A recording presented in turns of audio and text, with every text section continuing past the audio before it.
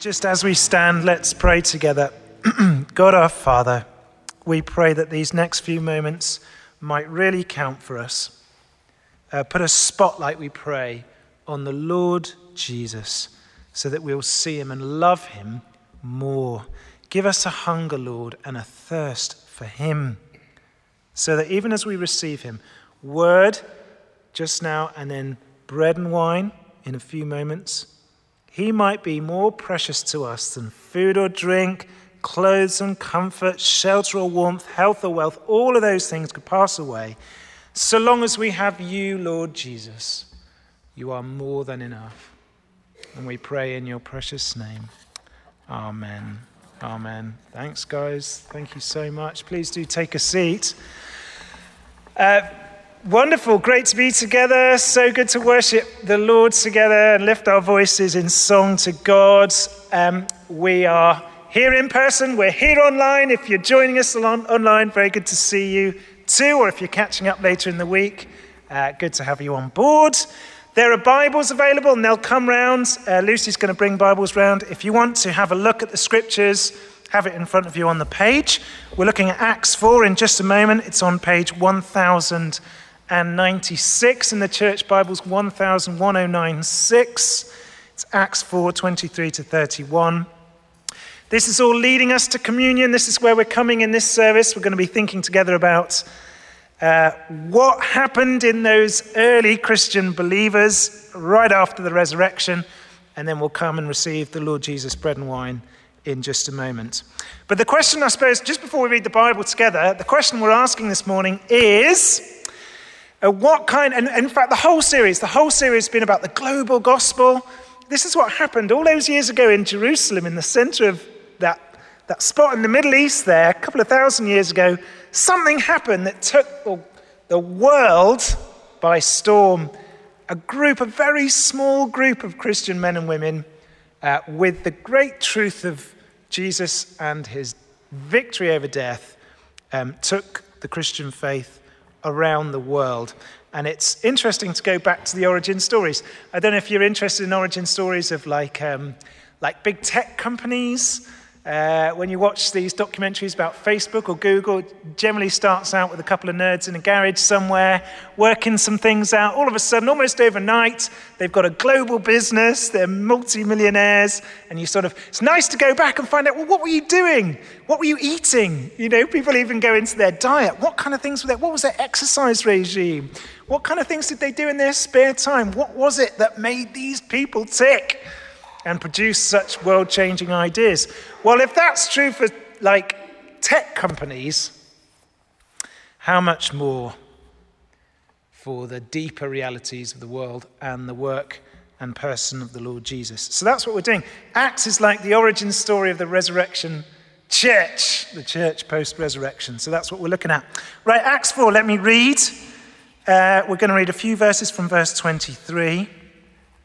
This is picking up on the story, if you remember from last week. June told us the story of those disciples, Peter and John, who'd healed a man who was born lame from birth. He was 40-odd, wasn't he?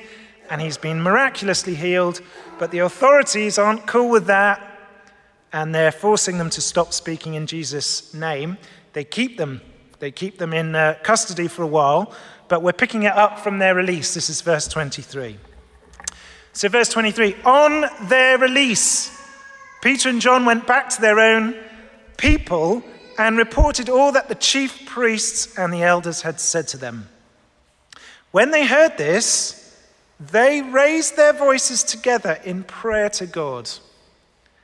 Sovereign Lord, they said, you made the heavens and the earth and the sea and everything in them. You spoke by the Holy Spirit through the mouth of your servant, our father David. And you said this, why do the nations rage and the peoples plot in vain? The kings of the earth rise up and the rulers band together against the Lord and against his anointed one. Indeed, Herod and Pontius Pilate met together with the Gentiles and the people of Israel in this city to conspire against your holy servant Jesus, whom you anointed. They did what your power and will had decided beforehand should happen. Now, Lord, consider their threats and enable your servants to speak your word with great boldness. Stretch out your hand to heal and perform signs and wonders through the name of your holy servant Jesus." After they prayed, the place where they were meeting was shaken, and they were all filled with the Holy Spirit and spoke the word of God boldly. This is the word of the Lord. Thanks be to God. Okay, we're going to think about a bunch of things. We're going to just thinking a little bit about what was making these Christian people tick. What were they like? Just get into a few things in this passage. And along the way, we might see some other details in here, first of all. But let's start with this. Number one, let me start with this point. Here we have some Christian people, Peter and John, and evidently some of the other disciples as well, who had a commitment and a service and a love for the Lord, come what may, no matter what. So just going back to verse 3, let me just point out a few things that had happened to these guys. Verse 3, this is earlier in the chapter. Peter and John seized and put in jail. Verse 7, brought before the authorities for questioning. Verse 18, given an injunction, like a court injunction. Do not speak at all, it says. Not at all, in the name of Jesus. Verse 21, they faced threats and further punishments. So the kind of Christian life these guys, these early disciples were living were so affected by meeting the risen Jesus that they were going to speak about him and live for him, whether that goes well for them or whether that goes badly for them. See that? Whether it goes well and all is well and all is fine and they're happy and things are going great, or whether it doesn't. These guys were world changers, not consumers. They were servants of the Lord rather than consumers. So they didn't think of their Christian faith much like we can think of Woolworths. Do you remember Woolworths? It was just a few years ago, but I'm guessing people remember Woolworths. When Woolworths went out of business, everyone was like, "Oh, that's sad, isn't it? I used to like the pick and mix." You know, that was basically it. Just the pick and mix. Or like, it was a bit of an indoor market. There was bits and bobs of everything. You know, you could generally go in there and get most things. And so people are like, "Oh, it's a pity." But the truth of the matter is that no one was going there. No one really cared that much about it. They were doing their shopping on Amazon or going to the other stores. And so actually, no one really cares about Woolworths. It wasn't actually fitting, wasn't meeting their needs. And so we don't go there anymore. Now, a similar approach might be found in our hearts. That actually, the church, Jesus, his ways, his words, in so much as they kind of are working, and I like it, and I feel quite sentimental about it, well, great. But the moment it actually doesn't, then really and truly, I might say nice things about him, and I might say nice things about church, but I'm going elsewhere. And it's a bit like Woolworths. Oh yeah, I did like it. It was useful, you know, pick and mix. But in the end, wasn't that bothered. And it doesn't really, you see the difference? These disciples that we're looking at here, they're like, no, we will serve the Lord Jesus, whatever. Like, no matter what. Just think, and it was just a completely different mindset. Think about the disciples. I'm riffing on Romans Fest. I haven't spoken about Romans Fest for ages, but I'm just nicking one of Paul Blackham's ideas from the other week. Imagine those disciples on the road to Emmaus. Do you remember the road to Emmaus? Cleopas and the other disciple, maybe his wife, they're walking home. They're going out of Jerusalem, they're going home. They think it's kind of over because Jesus had just died on the cross. They think it's all over, so they're kind of returning to normal life, right? Then they meet the risen Jesus.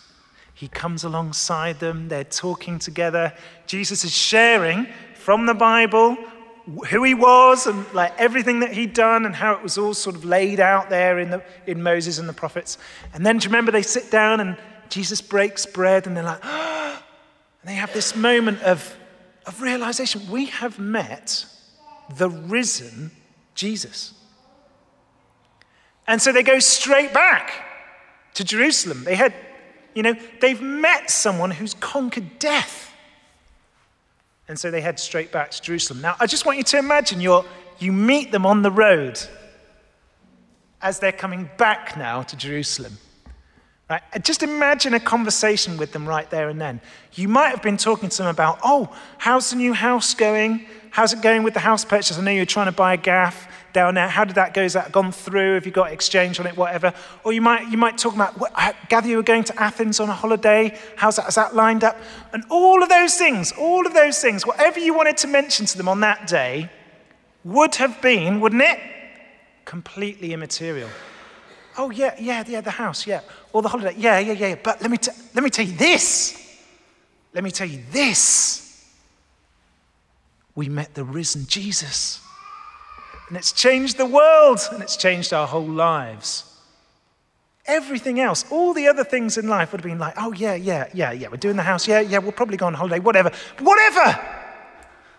But this changes everything. That was their mindset. Come what may, this is the good news of the gospel. Jesus has overcome death. We're going to take that message to the world. Come what may. It's that important. It was that important to them. It's a bit like, I love the story of Shadrach, Meshach, and Abednego in the fire. Remember that one? So it's sort of an Old Testament version of this is a group of guys, a dodgy king, King Nebuchadnezzar. He wants them all to worship him. They're like, nah, we won't do that. So he's like, well, I'm going to put you in a massive furnace.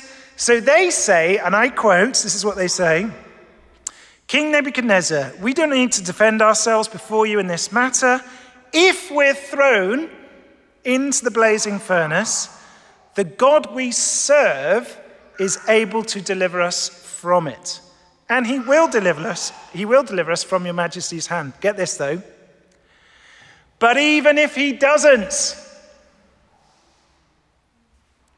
we want you to know this, your majesty, we will not serve you or your gods or worship the image of gold that you've set up. See that? We know the Lord might save us from the fire. He's perfectly capable to do that. He might deliver us from this terrible trial. But even if he doesn't, we're still going to worship him and not you. That's powerful, isn't it? Come what may. Here we're talking about a Christian people, worshippers who worship the Lord, come what may. Even if my life is horrible and really bad and I'm about to be thrown into a furnace, not a nice way to die. They're like, no, we're still not going to serve you because we trust him. Powerful, isn't it?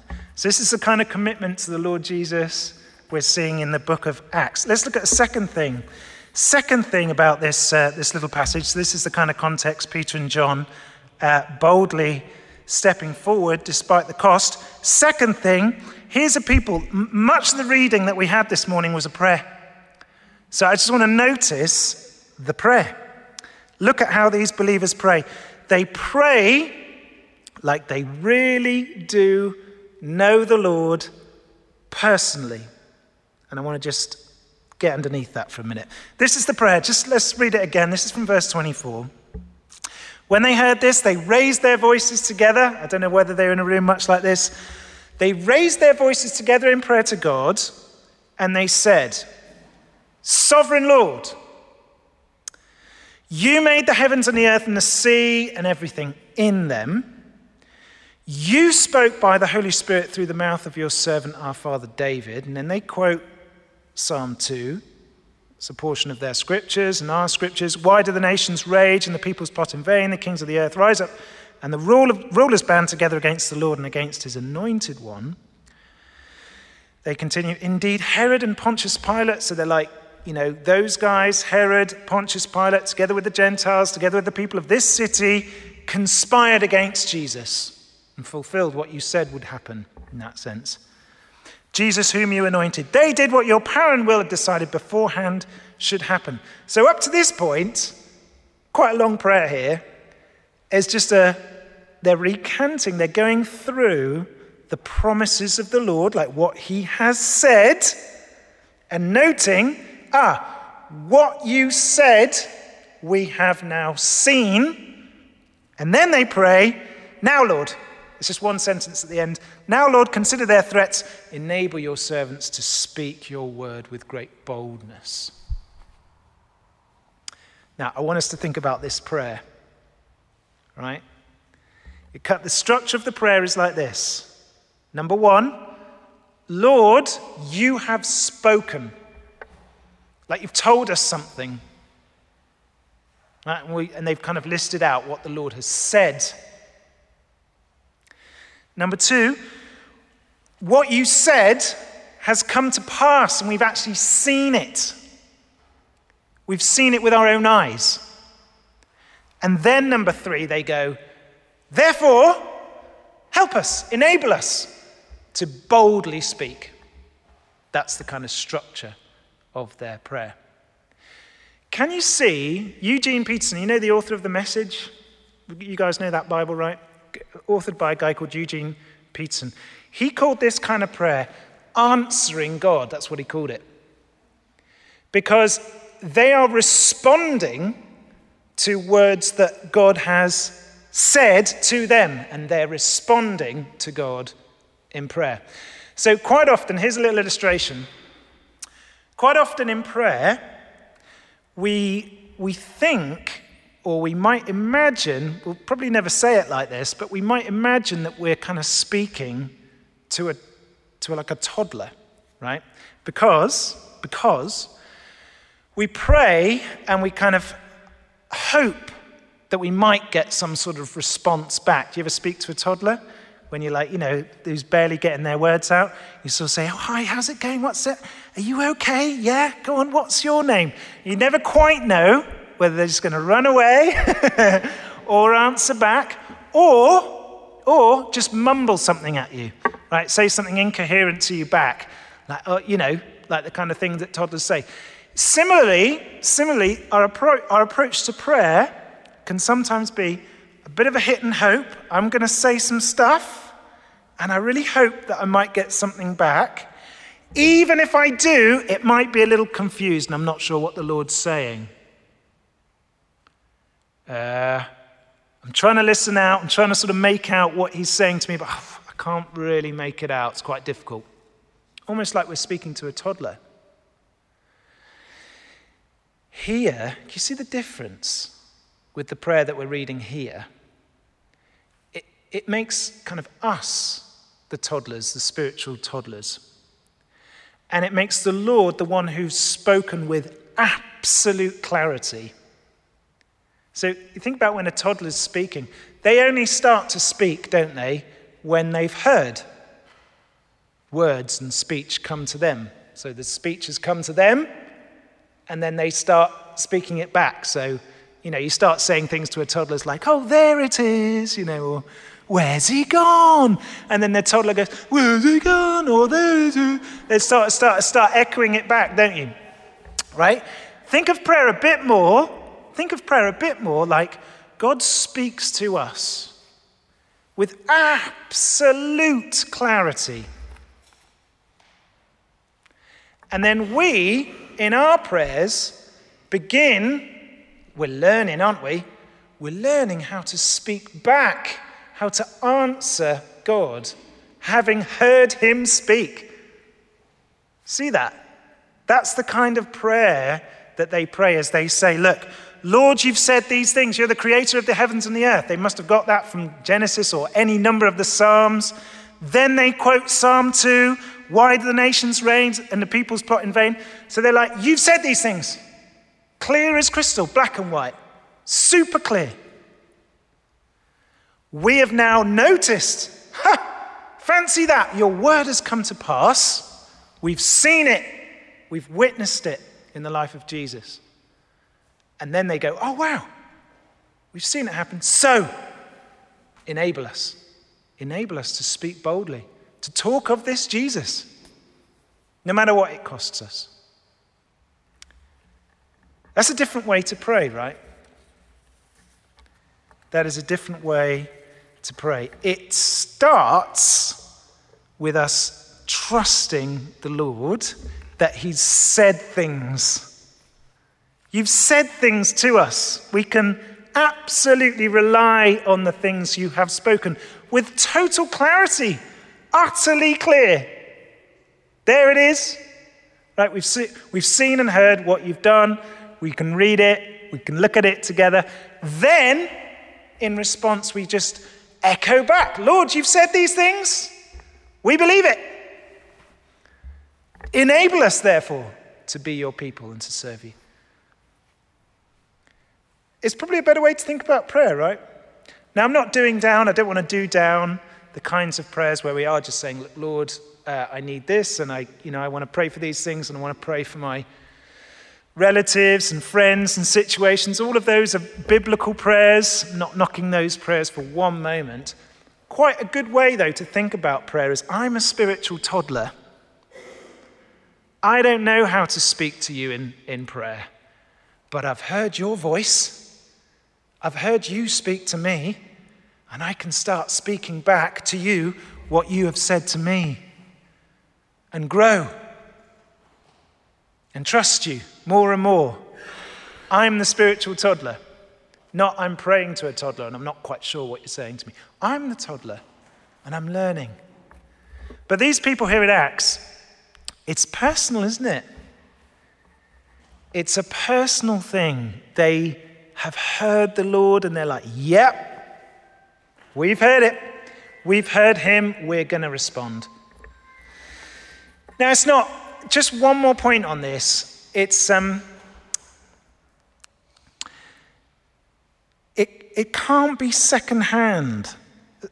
There may be people in here, or you might know of some people who, maybe when you went to college, or when you were part of a youth group, you were part of a Christian group of friends maybe, or a part of a little movement at college, or wherever you were, and being part of that was very, very exciting, and you sort of were swept up in it all, and it's all wonderful, and it was exciting, and we were serving the Lord and doing stuff, right?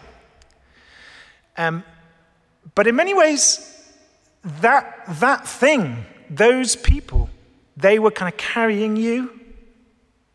You felt like, whilst I was with these guys, I could be carried along. I could be, helped along. I was able to live as a Christian person when I was in that group. Now, I don't want to do that down, but here we see, don't we, people who, they know the Lord themselves. Yes, it's wonderful to be with brothers and sisters in the faith, and we do support and love each other, and we hold each other, don't we, as a Christian community? But it's not just that.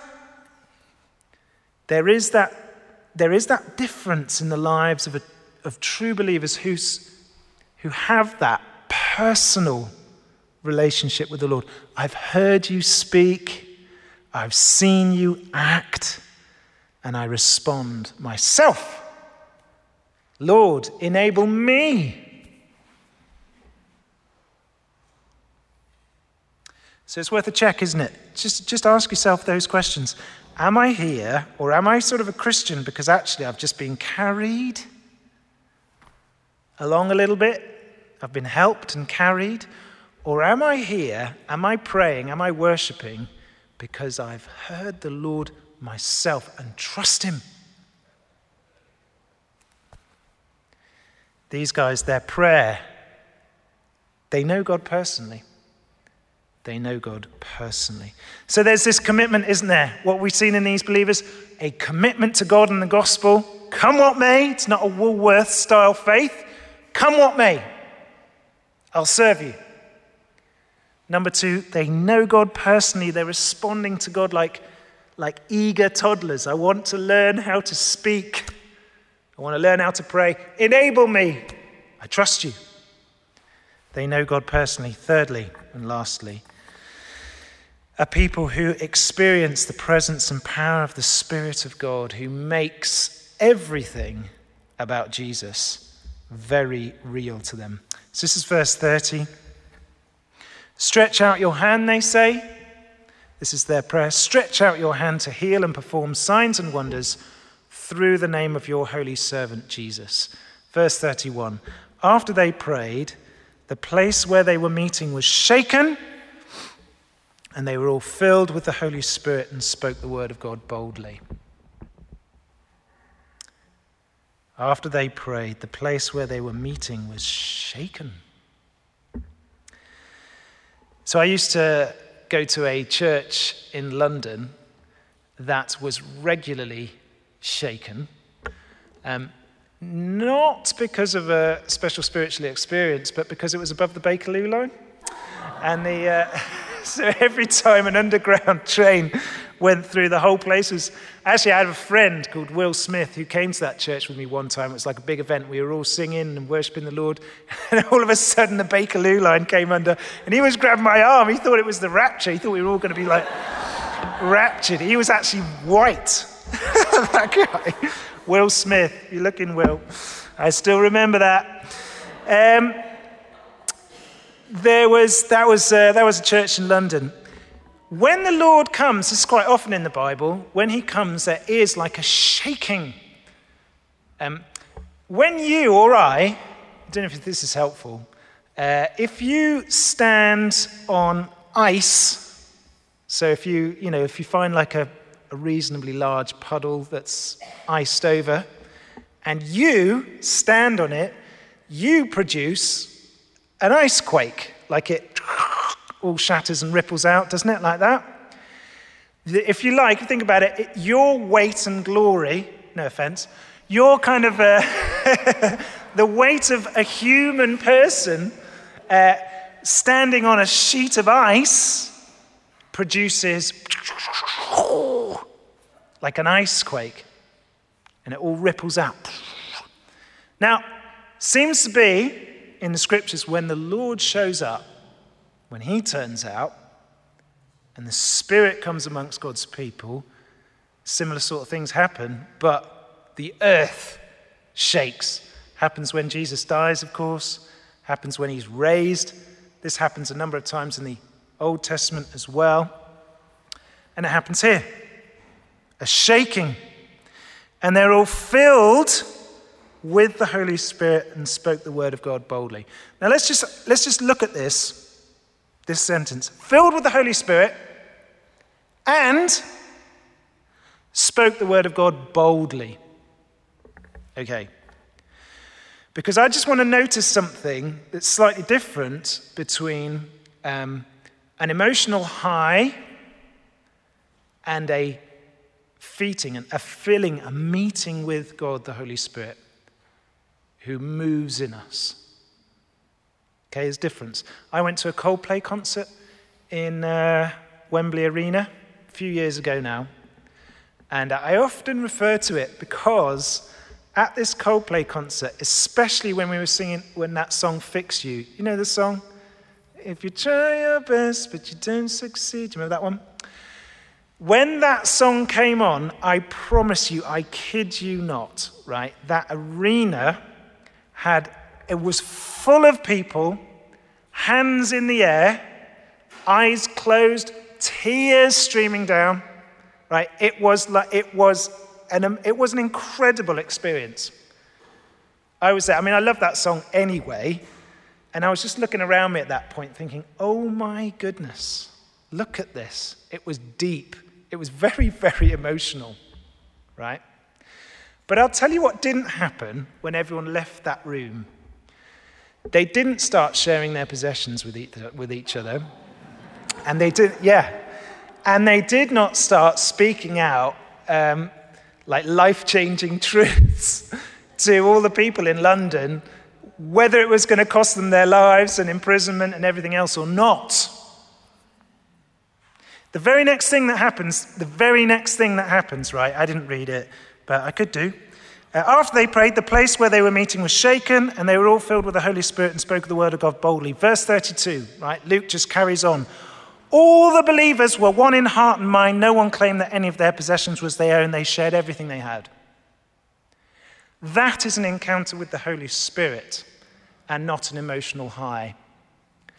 If you come out of a Coldplay concert and start saying, I just want to I want to sell my house and give it to other people and, do things like that, then I'll say you've had a genuine experience, mate.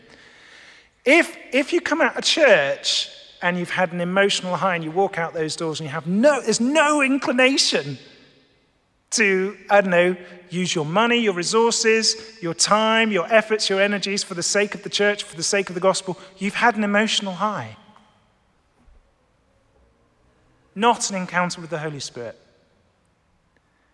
When the Holy Spirit comes, things really change in people's lives. And the things that we might call real, like money, possessions, our own health and wealth, become much less real because Jesus becomes much more real. And it changes the way you think and it changes the things you do on Monday morning.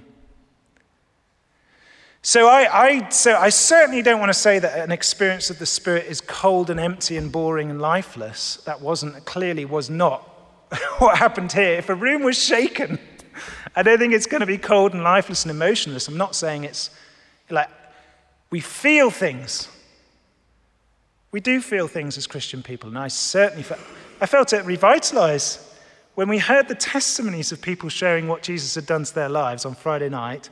Genuinely, wow, there I was again. I was like, oh, Lord, glory, amazing. We feel things. I'm not denying there are emotions involved, but you just got to check yourself. Am I at a Coldplay concert where it's not going to produce any change, or am I actually receiving the power of the Spirit? And the work of the Spirit here, you notice, I think I've used this illustration before. If you walk through a city at night and maybe you sort of come around a corner and you see this beautiful building in front of you, I don't know, maybe the Houses of Parliament or something, and you see it sort of lit up, and you're like, oh, wow, what a wonderful, the buildings are made, it's magisterial, isn't it? All the sort of brickwork and everything. Oh, gosh, I can see it all. Now, what's actually happened is some floodlights. There's actually a whole bank of floodlights probably that are sort of shining up on that building, and you're seeing it and going, oh, wow, gosh, what an amazing building, especially in the sort of the darkness of nighttime. You see, oh, wow, God, amazing. I can suddenly see this building in a way I've never seen it before. Similarly, the Holy Spirit, when the Lord shows up like this, is kind of throwing such a light on Jesus that you see him. It becomes real to you. And it's actually less about the experience. It's less about the floodlights. No one's interested in the floodlights when you walk around London, but you see the buildings. It's less about what's actually happening in the room. It's less about the actual moment and more about, I'm seeing things in Jesus that I've never seen before. Or it's stuff I've known about Jesus that's going from my head right down into my heart. I realize now it's actually kind of affecting me. That's what John 16 is, by the way. If you just want to see when Jesus talks about the Spirit, that's exactly what he says. I don't know, maybe we'll just read it. John 16, that is exactly what Jesus says about the work of the Spirit there. Let me just give you a little section of it. John 16. Here we go. John 16 from verse 12. I have much more to say to you, more than you can now bear. But when he, the Spirit of truth, comes, he will guide you into all the truth. He will not speak on his own. He will speak only what he hears, and he will tell you what is yet to come. He will glorify me, because it is from me that he will receive what he will make known to you. See that? And he goes on there in John 16. He's like, the Spirit will come and move a person to see Jesus more clearly, or love him more clearly, or appreciate him more clearly and in a more heartfelt way, so that all of a sudden I want to change. See that? Are people who experience the very real presence and power of the Holy Spirit, so that they've got no fear of the authorities now. They don't care now. Authorities could go to prison. Possessions, I'll make that point again. Their houses, their money, all becomes less real. See that? As the Spirit comes upon these people, money and possessions become less. They're less bothered. It's a sign of Christian maturity that money, possessions, stuff, material things, fear of others and approval and appreciation, worries about whether I might get into trouble or go to prison, all that kind of thing, all of that stuff gets notched down as you meet with God the Holy Spirit. These are less important. They become less in their significance to these people here as they meet with God in his Spirit. See that? When I don't know about you guys, but when I backslide, when I'm sort of spiritually cold, then money gets more real to me. Having that next thing, that goes up a notch. Like, I do need that actually. I do need that house, or I do need that holiday, or I do need those things, or I am worried about that thing, or the future is starting to bother me a bit more. It goes up, starts to ramp up in importance as I get spiritually colder. But the more I experience God, the Holy Spirit, those things go, oh yeah, no, it doesn't matter. That really does not matter at all. That's what happens here. So there we have it. 3 things to notice in the life of these world-changing Christians post-resurrection. A commitment to God and the gospel. Come what may. I don't care what happens to me next. I'm going to speak these words of Christ. Number 2, these are people who know God personally, right? They pray in a way that has heard the Lord, and they're responding to him. And number 3 are people who experience the very presence and power of the Holy Spirit who makes things real. We're going to come to the table. I'm going to pray now, but we'll come to the table. It can be our prayer, brothers and sisters, this can be our prayer. You're like, Spirit of God, would you meet us here in this bread and wine? Lord Jesus, be real to us here. I want to know these things. Don't you want to feel less bothered by all the things that we often list as really high on our priority? I want to be less bothered about those things. Lord, do it. Do it. As you come forward to take bread and wine, say, Lord, do it. Make it less real for me. Make you more real for me. Let's pray that together. Let's pray. Father God, we pray as we just dwell for a few moments on these scriptures together. Having done that, and as we come to receive now in just a moment, we want to be able to see the world as you see it, to know that in all the things and stuff that we can be so easily bothered by, those would just fade away, and you, Lord Jesus, would be in sharp relief. That spotlight ministry of the Holy Spirit would once again work in us this morning and make him real, more real. Lord, help us too to have that personal knowledge of you, personally hearing your word spoken to us, so that it's meaningful, so that, Father, we'll serve you. We'll serve you, Lord Jesus. We'll speak for you, and we'll offer our lives to you. Come what may. And we pray in Jesus' name. Amen. Amen.